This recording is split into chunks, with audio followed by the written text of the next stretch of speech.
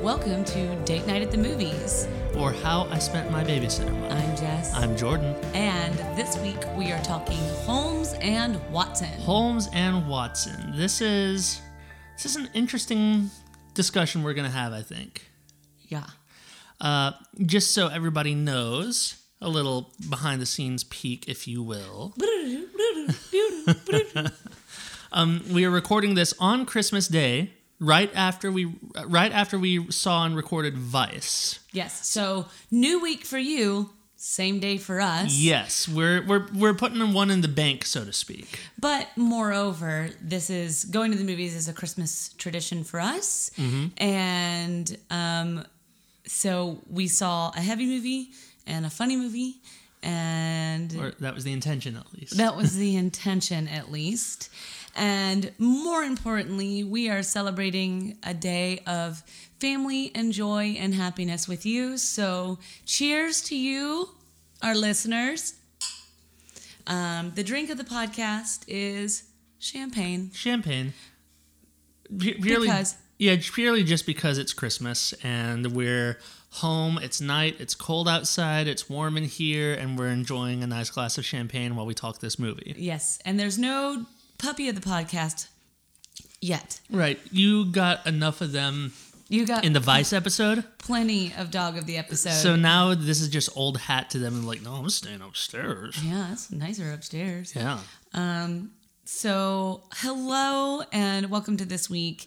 So John C. Reilly and Will Ferrell are back at it, and weirdly enough, so today we saw Vice and Holmes and Watson. Yeah. I saw that on the poster, and to me, that's the name of the Do movie. you think it would have been funnier if they would have just kept the title Homies? Yes. Yeah, I think so too. And both are Gary Sanchez productions. Both are produced by Will Ferrell and Adam McKay. So, I mean, what amazing geniuses. We kind of saw companion pieces to each other. I wouldn't say that, well- but I will support you. Well, so I almost decided to release these in one day as companion pieces. They're companion pieces because they do have a lot of the same, like production crew behind them. Right. Or at least as far as producers. I don't know if like the actual crew is the same or not. I don't think so. I don't remember the stunt coordinators, but like the stunt coordinator's different. This was filmed in London, Right. and the Vice movie was filmed here in America. But I almost released them in the same day to be like, we went and saw the Dick Cheney movie and followed it up with what we all thought Adam McKay would still be making nowadays. Right? Yeah. So which I can totally see. And I'm a huge fan of Will Ferrell. There's not much that he does that I am not a huge fan of, and I've met Will Ferrell. Not that he knows my name by any stretch, but he's a delightful human being. I went to the same university as John C. Reilly, and he came and Lauren talked. Lapkus, who's in this movie as well. Yes, but she never talked at school. She was a few years behind you, like 3 years behind you or something like that. That makes sense. Yeah. And then, but I didn't know her. John C. Reilly came and like talked one afternoon. So, so this to me was I was really excited to see it. It's been a minute since Talladega Nights. It's been a minute. The last one I can remember them doing together that was like their thing that they were doing together was Step Brothers. I like Step Brothers. It's so stupid. Step Brothers to me, it's almost like performance art.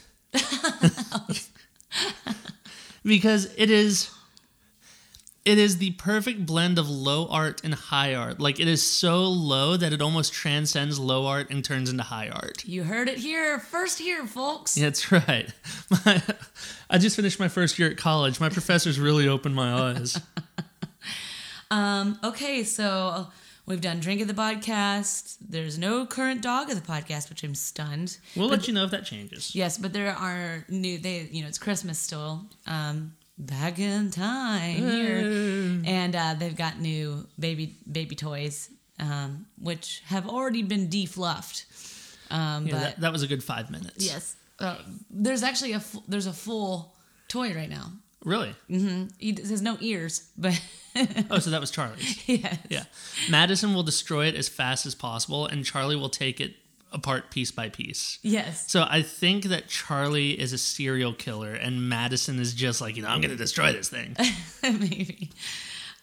So next thing, how are we going to rate this movie?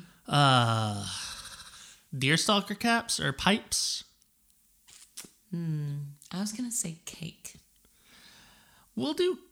Let's do cake, because I think we both kind of want some cake. I want some cake. Yeah. After seeing this movie, I want cake. And I have terrible news for everybody. I've just learned recently that I have a gluten intolerance. Well, it's gluten, wheat, bakers, and brewers yeast. So this has been a very interesting Christmas. It's going to make drinks of the podcast interesting from the future. Right. On. And sometimes he'll drink the full drink of the podcast, and I will have the... so if you have requests for those of you who might also suffer from what I suffer from, let me know, because right now we just keep it the drink of the podcast, and I drink something different that won't make me very sick. So if we have any requests for that, holla at us, let us know. So we're going to rate this in cake. You go first, sir. I went first for Vice, so you go first. Oh, I'm going to give it a 1.5. Wow, that's lower than The Predator and The Nun. Oh, no. No, it might be on the same level as The Nun. I think you gave Predator 2. Did I? Yeah. Well, at least the Predator had good action. Yeah. Okay, so it might... Okay. Oh, heavens to Betsy. We don't judge them next to each other. You've made me question my piece of cake. So... should I rate mine and give my opinion and see if you still want to stick with 1.5? Here's what I'll say. All right. The highest I will give it is a 2. All right. Everyone. I fell asleep. Yes, she did. I fell asleep. To me, this movie was bland, and I'm not sure what the story was. And as one of my acting teachers said, Damien Kiley, who are you talking to? What are you fighting for? And I had no clue what they were fighting for other than Watson begging for the affection of Holmes. And I just wasn't there. It didn't go bananas like I hoped it would. And I accidentally took a nap. And the last movie I took a nap in was The Hobbit. Yep. And I inadvertently fell asleep. And I don't recall, again, big, full movie theater, and we went to a different theater, full movie theater. I don't remember the whole theater laughing at any given time. The whole theater did not laugh together. There were sporadic laughs throughout the movie. And this was a traditionally comic movie. Yeah. And that should not happen. So I might keep it... I'll be generous. I'll give it 1.75. Mm-hmm. But also, this is kind of a Man of Steel thing. I know what this team can do. Mm-hmm. I mean, they did the giant battle in Anchorman 2, and that's one of my least favorites. And that's one of the most amazing, fun things I've seen in a long, long time. Here's the thing. For like Anchorman 2, for example, it isn't one of my favorite like Will Ferrell movies. Mm-hmm. But the parts that are high in that movie are so high. Right. And this one didn't have any parts that were just really high. No, it had some really good moments. It started strong. Oh, it did. And we'll continue to talk about it. Yeah. I want to hear your rating. So my rating, I'm going to give it, I'll say 2.25. Ooh, significantly higher, sir. Yeah, well, I caught one more joke that you didn't, that I had to fill you in on the way home. Right, but again, I still think you told it funnier than it was probably presented in the movie. Quite possibly. So here's the thing. It started off real strong. You know how a lot of Will Ferrell movies start off with a quote? This one started off with, I can't remember what the quote was, but it was like... it was quite powerful. It's like... It might have been like an actual Sherlock Holmes quote, but they attributed it to Hannah Montana Season 2, Episode 4, which is just a good joke, you know? Okay, and I retract a statement. Mm-hmm. The whole theater laughed. The whole theater did laugh at that. Yes. Which, real quick... No, you continue, and then I'll remember my real quick. Yes. Continue. Yeah, I mean, there were parts of it that I laughed at, but whenever I was laughing, I kept waiting on them to build up on it. And it just never happened. This was a curiously subdued comedy for coming from Will Ferrell, John C. Reilly, and Ethan Coen. And this is not one of the Coen brothers, Ethan Coen's. Yes. What else has Ethan Coen done? He co-wrote Tropic Thunder. Oh, mercy. One of the greatest comedic movies of all time. He was a writer on King of the Hill. Oh, Bobby? Yeah. Bobby, I got propane in my urethra. Yeah, actually a story on Ethan Coen. So he co-wrote the Garfield movies. And apparently the story goes, whether it's true or not, that Bill Murray agreed to voice Garfield because he thought Ethan Coen was Ethan Coen of the Coen brothers. Hysterical. Yeah. That has worked in his favor then. Yeah. Anyway, so yeah, this is a curiously subdued comedy. It felt like they were afraid to be as zany as they could be. You know, had they just gone like, honestly, had they gone even more immature, I would have thought that, and I don't usually like immature humor and things like that, but I would have thought that this would have been funnier. Like, again, to use Step Brothers, the last one that the two of them paired up on. Oh my God, and that was so juvenile. Yeah, but like the scene starts off with them arguing while they're watching Cops, and leads to Will Ferrell pulling his balls out of his pants and wiping them on a drum set, and then ends with them in the front yard beating each other with Will Ferrell screaming rape. Yes, and it's. I want to watch that movie right now. I know. But like that's what I'm saying is that like it could have gone in so many just crazy directions. There were a couple places in here where I kept waiting on it too, but it kept feeling like they were trying to pull it back the whole time. And then they had like weird random humor that like I realize random humor is supposed to be random, but like we'll get in the spoiler territory. But the big like set piece at the end, it was just weird that they did that. Yeah, and see, I don't know if that was during my nap or not. I will say, no, you saw this part. Oh, we'll talk about it in a minute. Yeah. We'll avoid spoilers. We're back to a traditional episode. Mm-hmm. This is not the early 2000s, so you don't know what happens. I will say that I do think it is inherently a problem with the script. Yeah. There was, may I say it, no story, and they broke the number one rule of improv. What's that? They said no to things. That's true. They said no. There was no yes and. And one of the problems, this isn't within the first 5 minutes, so this is not a spoiler. Sherlock Holmes goes into the courtroom and he's basically like, this is not Moriarty, it's an imposter. Mm-hmm.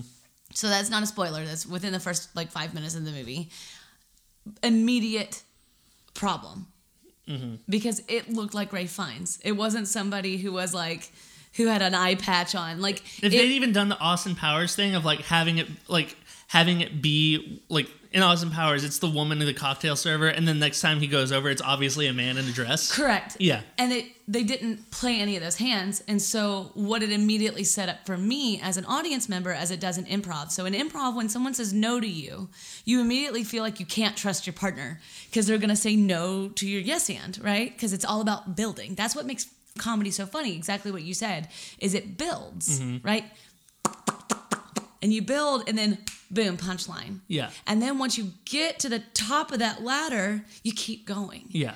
And this movie just didn't do that, and it was a problem inherently to me with they immediately told me as an audience member no, and then didn't make it funny. Yeah. So I immediately stopped trusting the movie because I just thought, oh, they're grade A idiots. Yeah. And just because they're a grade A idiot doesn't make it funny. Mm-hmm.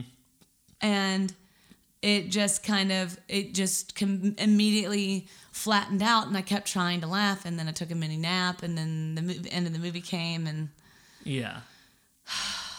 Yeah, I mean, it's hard for me to think of what to say for this movie too, just because this is almost like a capsule review of me, is just that it had potential, but it didn't try hard enough. Mm-hmm. Now, going into this too, because I didn't really see anything on there except for really the poster and the concept of the movie. And then I was like, oh yeah, I could see that. I saw no trailer. I just saw John C. Reilly, Will Ferrell, and it said Homies. Yeah. And I thought, that's hysterical. I saw it the first time when Sam and I went to go see A Star Is Born. Uh-huh. Hysterical. Well, and that's the thing is on the poster, they also make it look like almost like it's going to be anachronistic, like where everybody else is like prim and proper Victorian England. But then like, Holmes and Watson are almost like fish out of water. Right. And that's not what it is at all. And basically what they did is they took what Sherlock Holmes and Dr. Watson are, and they just tried to adapt that into a comedy instead of taking comedy and adapting that into Sherlock Holmes. Yeah, well, and I'm okay. So the premise is like Holmes is actually not talented. Mm-hmm. He's not who he is. And to me, he didn't fail hard enough. Yeah. And then on the flip side, Watson didn't succeed enough, or they didn't fail so hard together that they happened to succeed. Right. It was wishy-washy in that choice, and so I didn't buy it because like the inspector is actually very good at his job. Right. But then they still played it off. The other thing so at this point, we're very accustomed to Sherlock Holmes. Right. In our youthful lifetime, we've got the Robert Downey Jr. version, and we've got the TV version with Benedict Cumberbatch. And right? and Cumberbatch, I know, everybody, yeah. I know. And then there's also the American version that has Elementary, yeah, with Lucy Liu. And then I think there's some other Sherlock Holmes adaptation of some sort within the last 10 years. Yes. So all of those in mind, those are really creative takes on it. And it's all based on the premise that Holmes is very smart and very talented at what he does. This one doesn't take that stance, but then it doesn't go hard enough there. And then what we're also accustomed to with all of them is really crazy, like physical acts. And that's not there. And I felt like the stunts were wildly underused. Yeah. I mean, just wildly. And whenever I think of this team of storytellers and then a Sherlock Holmes, I expect stunts. Yeah. And I expect physical comedy. Well, especially at this day and age, whenever, we now have people who have grown up knowing Robert Downey Jr. as Sherlock Holmes more than the Basil Rathbone, old school Sherlock Holmes. Oh, I haven't seen the Basil Rathbone since I was in probably elementary school. Yeah. And like, people who are younger than us, like people who have been born since the mid 2000s, that's their Sherlock Holmes. And it's a very, And Benedict Cumberbatch, for those of us our age, I love the TV show. And it works because I don't know. I thought that this movie could have been like a really good like Austin Powers style movie. Oh, I wish it had gone there. Yeah, because like Austin Powers is obviously very good at what he does, but he keeps just like failing upwards. But he just happens, and then every once in a while looks cool while doing it. Yeah. And I just would have loved like if Holmes had like defeated a whole bunch of bad guys by accidentally stepping on a detonator that he wasn't, like things like that. And then Watson like shows up at the end. Just, I don't know. And we're not here writing it, and this isn't an easy movie to write, but I just felt like it just was wishy-washy in its choices. I just don't really understand, why was this movie made right now? Again, you stumped me. I actually went to answer it, and I literally deflated like a little balloon, or like the balloon that Madison popped and put glitter all over our house. Yes. No, we have the Robert Downey Jr. ones. We have Sherlock, the BBC ones. We have Elementary. We have if there's NBC, yeah. It's one of them on the televisions. Yeah, and I have seen bits and pieces of the Elementary one, and it's still on to my knowledge. I think it's about to go into its last season. Okay, but that's a lot of seasons. The other Sherlock Holmes we had recently was the Ian McKellen one, where he plays the old Sherlock Holmes. It's called Mr. Holmes. I didn't see that. I didn't see it either, but that was only a few years ago. Oh, but Ian McKellen, so probably very sleuthy. Yeah, very classic Sherlock what if Holmes. this had been like Mr. Bean? Yeah. Or like a Pink Panther. I think Pink Panther especially. Oh. I think right now what we're saying is, what if this were just a different movie? How awesome would that have been? Oh, touche. Yeah. See, my 1.5 looking better. And it's just, I wish I had more to say. I really expected more. And heck, this was written by Ethan Coen. Yeah. And if you co-wrote Tropic Thunder, I mean, we all joked that Robert Downey Jr. might be up for an Oscar for Tropic Thunder, and he was for Tropic Thunder. Yeah. Okay, everyone, that movie was up for an Academy Award. That guy wrote this movie, and it's why was this movie made now? Well, apparently it was. I haven't seen it, but apparently it was based off of a sketch Will Ferrell did on Saturday Night Live. And I love him on Saturday Night Live. Yeah, but like when he was on Cast? Yeah. Oh, okay. Well, I think so. Like that's all the IMDb trivia did. But I tried to IMDb this, by the way, and there's nothing interesting. It's always like, this person also starred with this person. This person also starred with this person. And you're like, shocking. Yeah. My favorite piece of IMDb trivia I ever saw is I once looked up the Bruce Willis remake of Death Wish. And it had something to do with like this person started in a comic book movie. This person also started in a comic book movie. Bruce Willis once ate a comic book. And it's like, yep, this is IMDb right here. You're like, wow. We're about to get a dog of the podcast. Dog of the podcast. It is Charlie. Charlie. Hey buddies. Yeah, this movie felt to me like a bad Saturday Night Live movie. Well, it felt like a sketch that went too long. Yeah, but it could have been... Because not every SNL sketch, even in my favorite SNL episodes, not every... Oh, I've got a bear. Sorry, I got distracted. Mm-hmm. Not every SNL sketch is a home run. And like the late, great Don Ilko said, not everything's a home run. Yeah. And that's okay, but they made a whole movie out of it. I'd love to see that sketch. Right. Yeah, there's just so many things about this movie I don't understand why it was made. And like, to be honest, I went in with pretty low expectations and it still didn't meet that. Like, I just wanted did? Yeah, I just wanted to go and like be stupidly entertained. I wasn't expecting it to be a good movie. I was expecting to give this like 3 stars in spite of itself. And I was still disappointed in it just because it didn't even deliver on the stupid humor.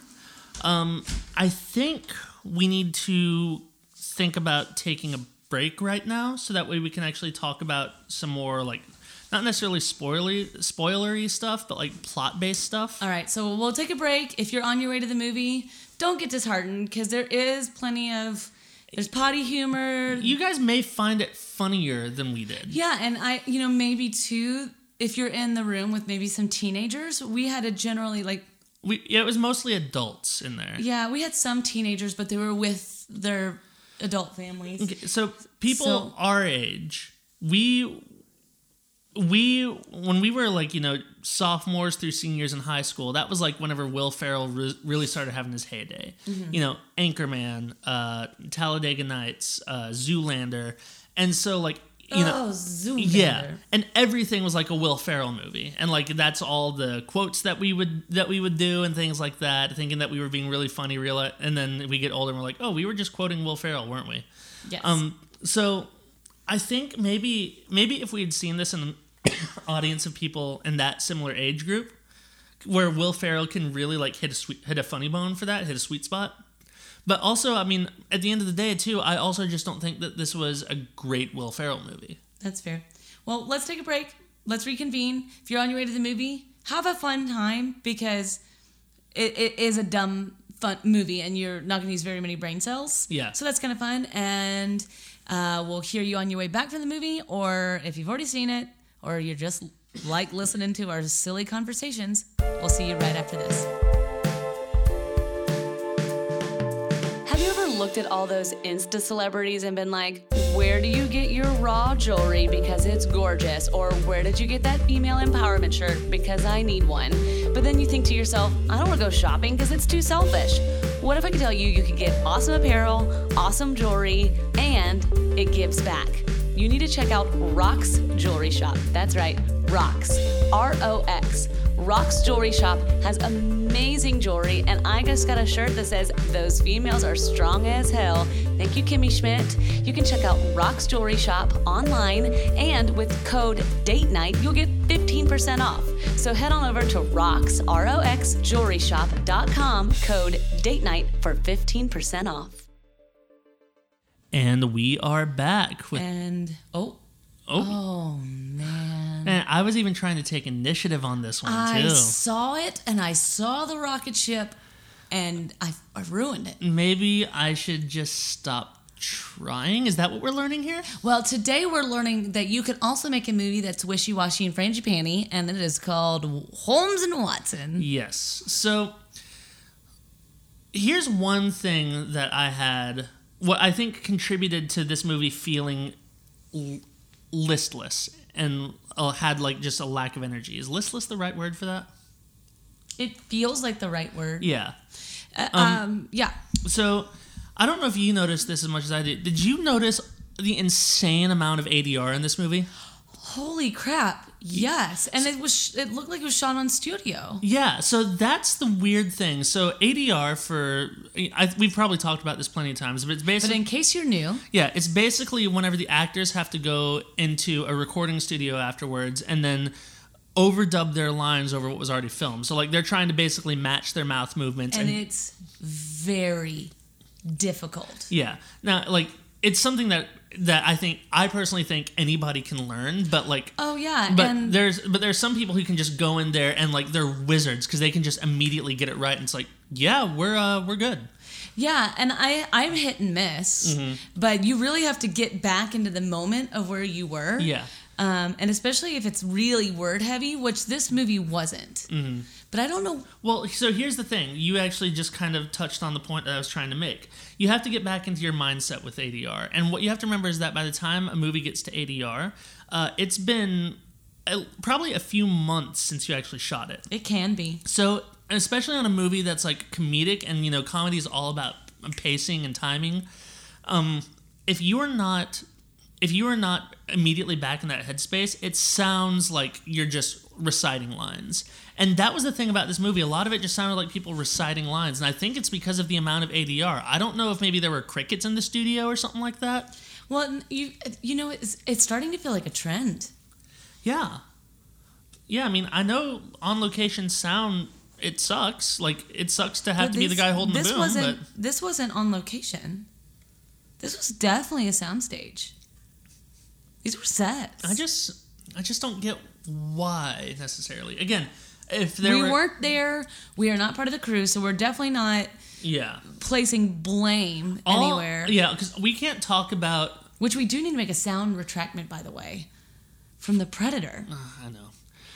So it was from a theater, you guys, not The Predator. Yeah. So our apologies. Yeah, so if you remember us talking about The Predator, I talked about how like they didn't have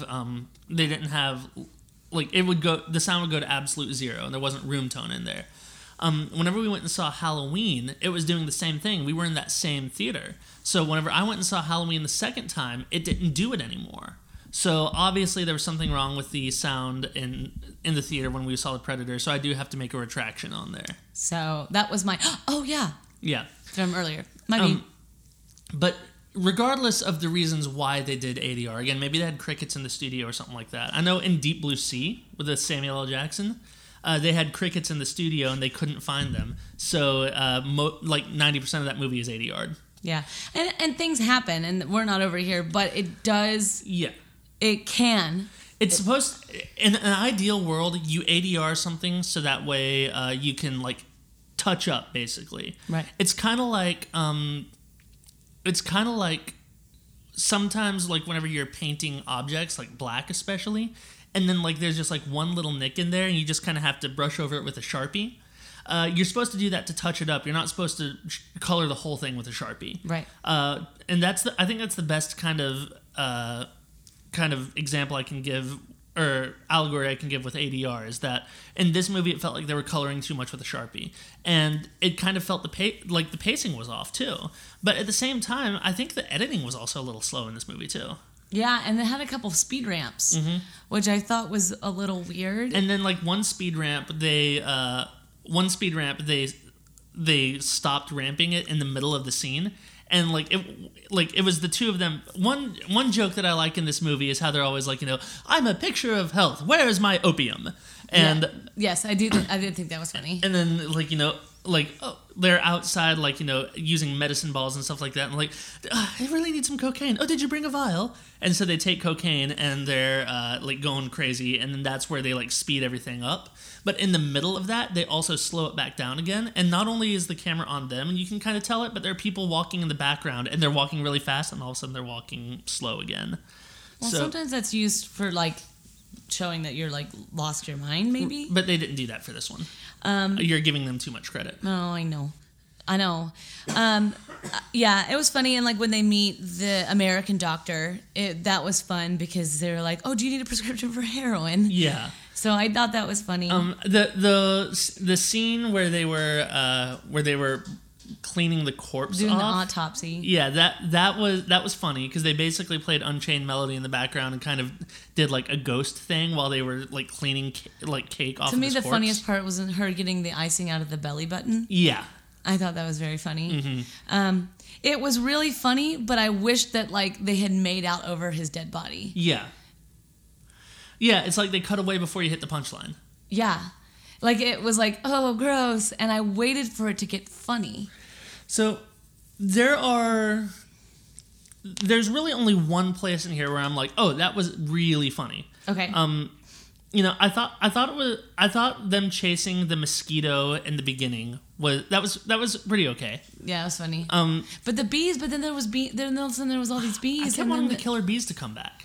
And the killer bees never came back, but they just went away, and they didn't walk into the courtroom covered in welts. Yeah, and I thought that would have been really funny, or because Watson goes in there. I don't know why I keep messing him up. While Watson goes in and starts pew pew and shooting. That's the one I was going to talk about. Oh, was it? Well, can you imagine if his bottom lip was fat? Yeah, exactly. Basically, they're rehearsing their timing to go into the courtroom for dramatic effect.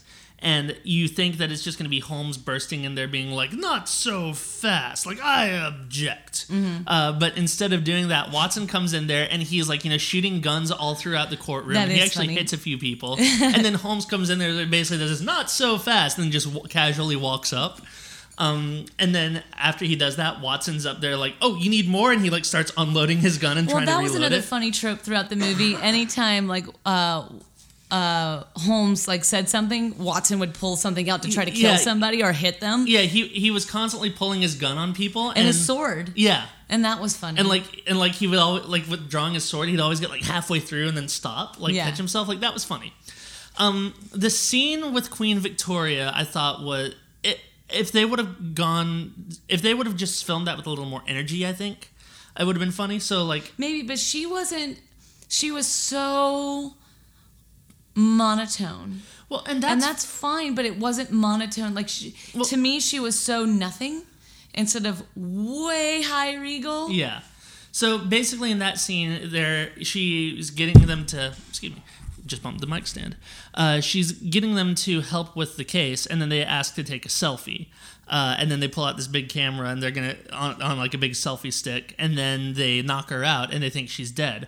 So the royal guard's out there, and then they're literally doing the Queen Victoria voice, and then as she's unconscious, they open up the door and are literally moving her mouth with their hands, and okay, that's comedy of errors, kind of funny, And then they're trying to figure out what to do. They're gonna flush her down the toilet, but you can't flush a person down a toilet, so they try and shove her in a steamer trunk, and it ends up kind of looking like they're having sex with her unconscious body. And then eventually they decide that they're going to take the bone saw and cut her into toilet-sized pieces to flush down the toilet and say, she was never here. And then the royal guard comes in and she wakes up. And, that scene, had a lot of potential, but it wasn't just funny, Right. So what I mentioned earlier about the last set piece just being weird, the end of this movie takes place on the Titanic. Right. Which is... It's weird and a distracting anachronism because Queen Victoria was 1880s, something like that? Yes. Titanic didn't launch till 1912. So it was weird that those two things were on there. And then they kept making a joke about, like, goodbye, ladies, please, write to us when you get to America, enjoy your ride on the Titanic.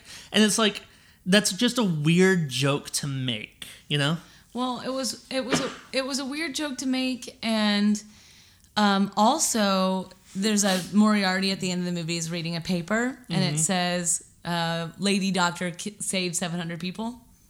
Yeah, and it was like, oh, cool. Okay, so they didn't die, and it just was like, oh, well, their girlfriends are gonna die. Yeah, and then, like, for whatever reason, there's Billy Zane about to get on the Titanic. And that was funny. Yeah, they call him Billy Zane, too. And I think that's funny. Yeah. But this movie wasn't zany enough. Yeah. And again, you didn't laugh at the pun. I rolled my eyes. Does that count? Oh, I didn't see the roll behind. Yeah. It was just wasn't crazy enough. And I think if the movie were crazier, I could get away with having the whole punchline of the movie ending on the Titanic. I hate to do it. I'm going to bring up 9/11 again. What? So, yeah. How? I didn't even bring up 9/11 during the Dick Cheney movie. I did. Yeah.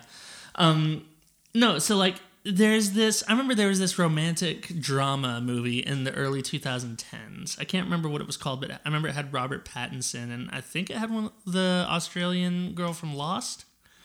But Evangeline Lilly? No. Blondie. Yeah. I don't know. But for a second, I was like, Twilight? No.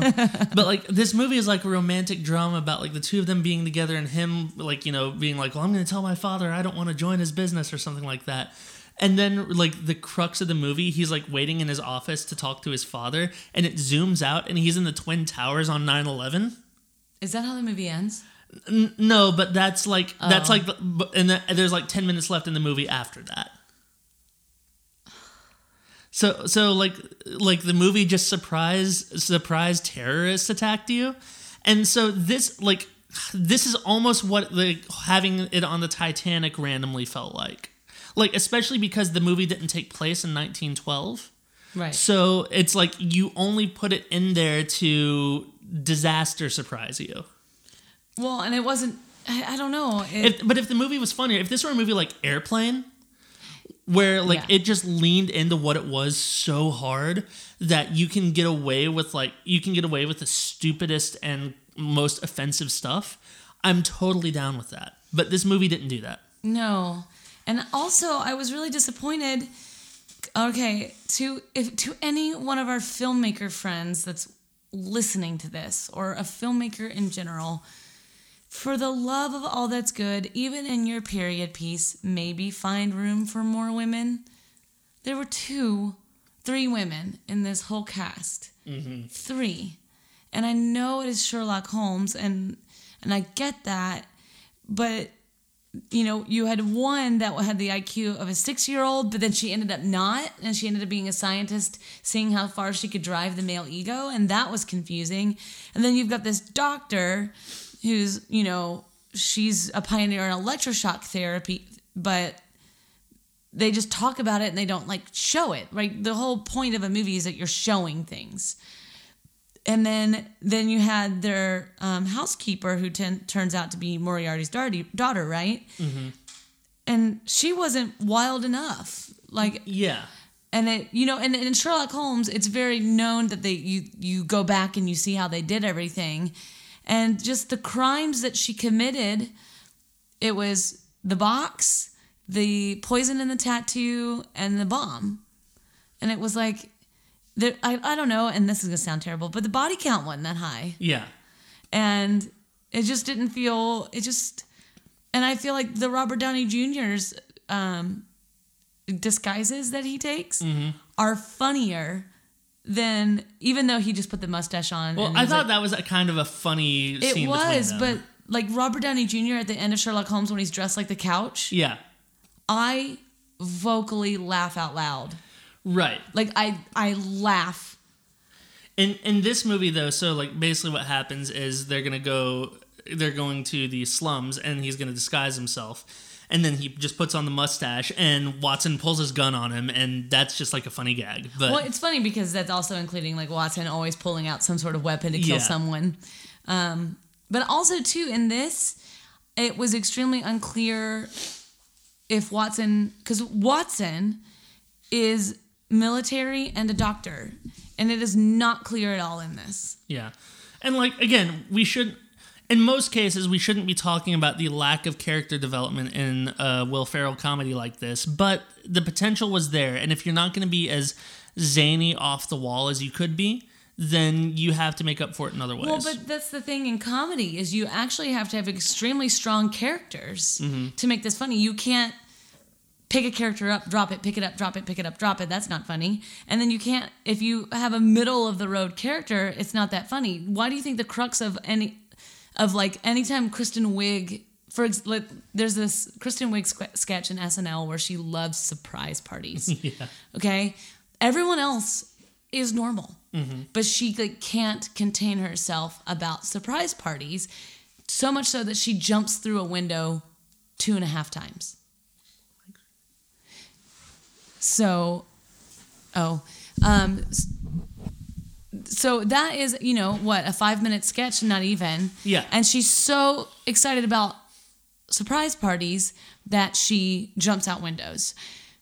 This movie didn't do that. Yeah. This movie didn't do that at all. And that's the thing about comedy is you've got to take a really strong stance with the character. And I really liked the lady doctor. I thought she was, and I thought she was fun, but she was like, blah. Yeah, I mean, Rebecca Hall is usually really good in everything she does, too. Everybody in this movie is usually really good in what they do. And Lauren Lapkus is in a lot of the Drunk History. I really liked her in Jurassic World when she was in the the control center. And whenever she was about to leave, and then the guy goes up and kisses her, and she's just like, I have a boyfriend.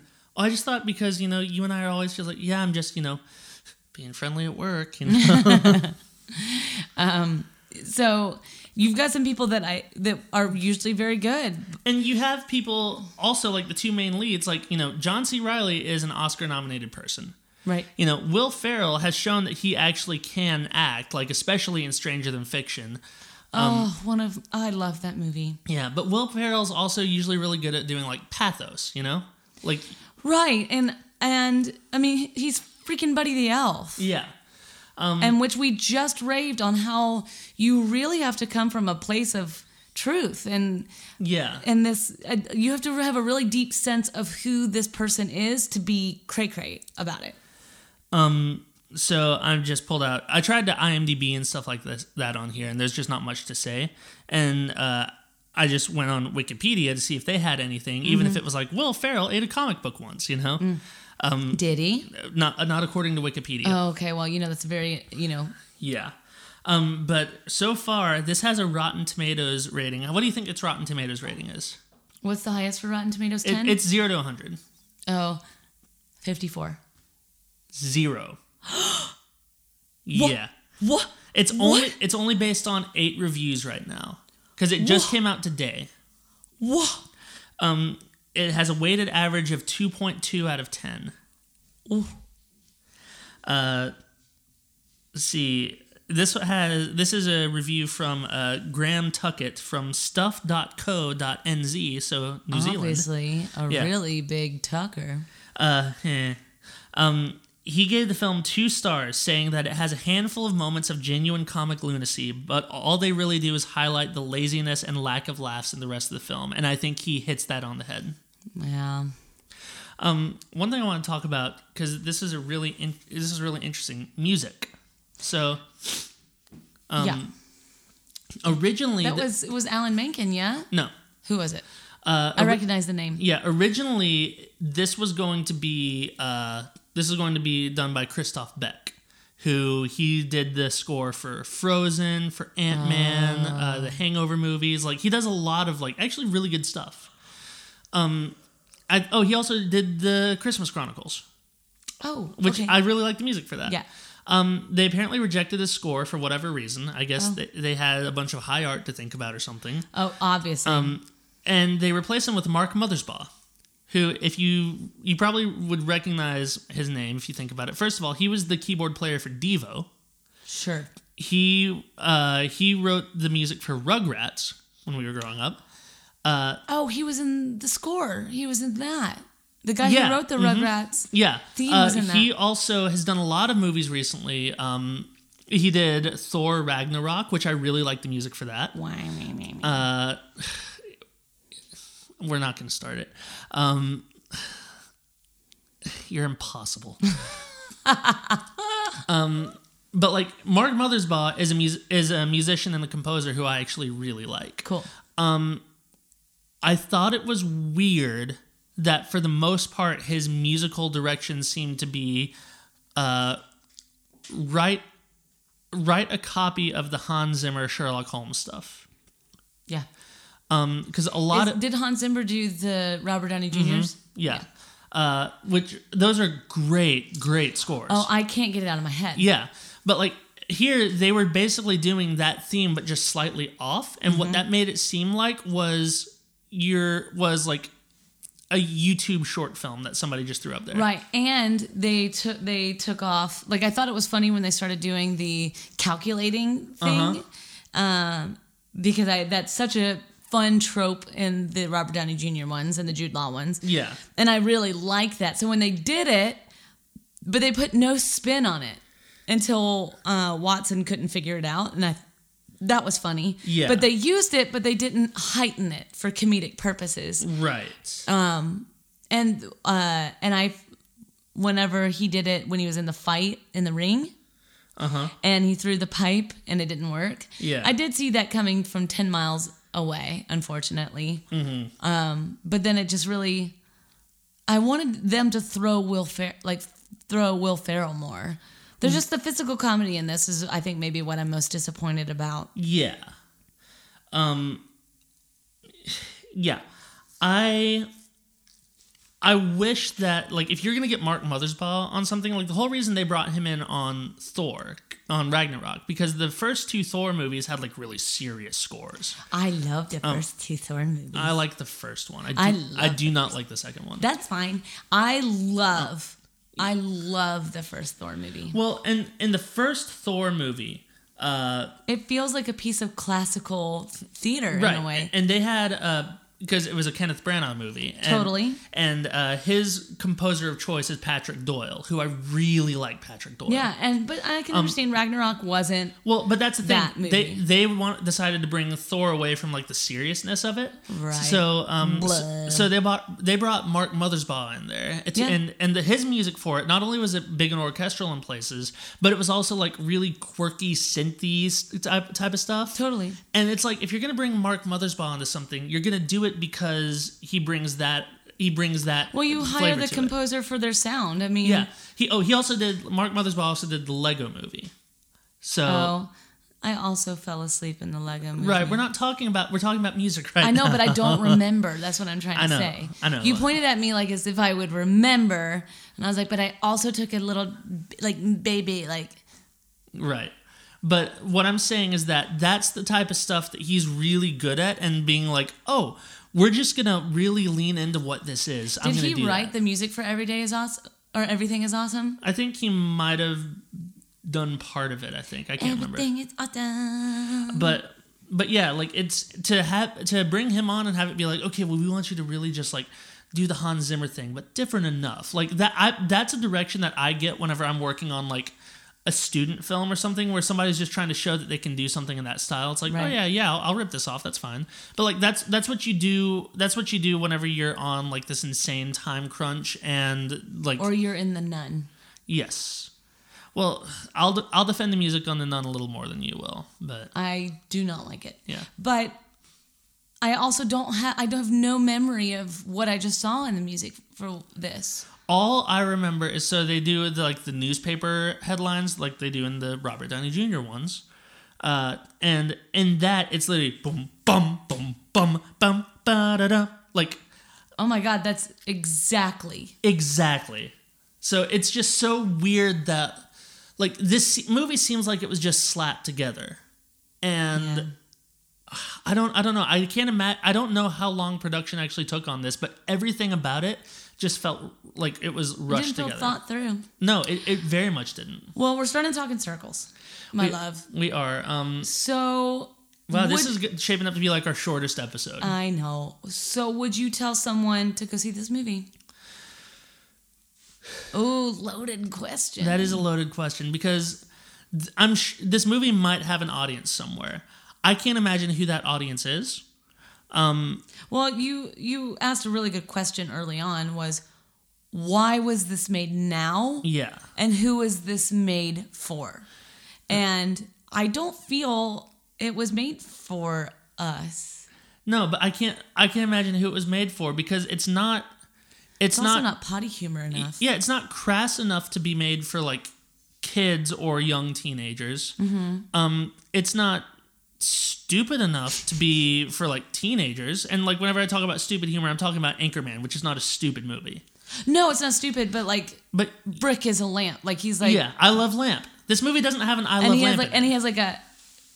I have a Triton. Yeah. One of my favorite exchanges in Anchorman is whenever Brick is freaked out about the woman. He's like, I hear their periods can attract bears. And I think it's David Ketchner. He's like, bears! Like he's just all on board with it. What's the perfume that Paul Rudd has? Sex Panther. Sex Panther. Yeah, 60% of the time it works all the time. Or is it every time? I don't care. It's funny. I think we just need to rewatch that movie. Milk was a bad choice. But Baxter. But like that's the thing. Anchorman has so many of those moments in it that it's so stupid. Yeah, but it's so funny. It's so funny. Austin Powers, even the third Austin Powers movie is entertaining. I believe our first Christmas in Los Angeles, we watched every Austin Powers. Yeah. Yeah, this movie I don't think has that rewatchability. No. So I guess if you're to ask me right now, no, I don't recommend seeing this movie. I think that one thing I did want to say while we were talking about that is that this just illustrates how good Adam McKay actually is. Because every Will Ferrell movie that we're talking about right now, Step Brothers, Talladega Nights, Anchorman 2, those are all Adam McKay movies. Wow. So I think this is a very good companion piece to Vice. But no, overall, I would not recommend this movie. There are so many other great, funny movies, especially starring Will Ferrell and John C. Reilly, that you could watch instead of this. Yeah. I would also not recommend it. I would say wait for when it's on Starz or HBO and it just happens to be on and you might be like smoking something or you just don't want to think. This might just watch it and see if you get through the first 15 minutes. But also, as we're releasing this podcast, it's holiday movie season, and it's going to be the new year of movies. So there's really a lot of this is the good time of year to see movies, and they'll stay on through January. Yeah. So if you're actively seeing movies right now, this is the time to do so. Or I would also recommend this is the time of year to catch up, kind of look at what's going to be awards, what kind of is percolating for awards. Yeah. And start seeing those movies. And also it's what's not very widely known as Taurus season. So it's stunt awards. So, movies that had great action. I mean, Aquaman's out right now. And, yeah. That's the thing. When you could go see a movie, like, we haven't seen Aquaman, but, like, apparently it's getting some pretty good reviews. It's making a lot of money. Apparently it's entertaining. If nothing else, Jason Momoa, what he's doing in the communities in these, not previews, but premieres. Yeah. I mean, that's really noteworthy. And to say that that he's declaring it as a Polynesian film, that's like, wow. Yeah. So, I would say this is a cast of white people. Now, don't get me wrong. Some really great white people. Like, I listen to Hugh Laurie's album often. Hugh Laurie's in this movie. We didn't even talk about it. That should be an indicator of something. That's pathetic because Hugh Laurie is one of my favorites. So I will say is there's some really good gems out right now. Or if you just need to go back through the year and go to your local movie subscription or VOD and Redbox and kind of catch up, that's almost what I would recommend right now. Yeah. if you were going to go see a movie right now, whenever you have the option to see something like Aquaman or Vice or Mary Poppins or Into the Spider-Verse is apparently great. Oh man, and I worked with a lot of the people who worked on Spider-Verse. I'm so excited to see that actually. Yeah. Surprise. But I'm excited to see it. I know, right? But yeah, and apparently I think Mark Mothersbaugh is doing the music for that too. Oh, cool. But yeah, whenever you have all those options, if you decide to go see Holmes and Watson over all of those, there might be like, what is wrong with your life and what can we do to fix it? No, that's not fair, because people might want stupid humor in their life, and if you get to go on, because AMC has Cheap Tuesdays, go see it. It doesn't hurt you, but there's a lot of really fun and exciting things that are out right now. There are many better ways that you can spend your time and money than Holmes and Watson. Yeah. That's the stance that I'm going to take right now. Yeah, and if you did like it, please let us know. Yeah. Like, what did we miss? Yeah. Like, head to our Facebook page and head to the Facebook page or the discussion board. Please let us know, because, man, I had a really good nap. Yeah. Anything we missed? No, I think you're right. We're starting to spiral a little bit, so let's go on ahead and cut it off. Everyone, thank you so much for joining us. I know this is a new week for you, but it's the same day for us, and we are very thrilled to spend our holiday season with you all. And with that being said, I'm Jess. I'm Jordan. And thanks so much. See you next time. We'll pick a better movie next time.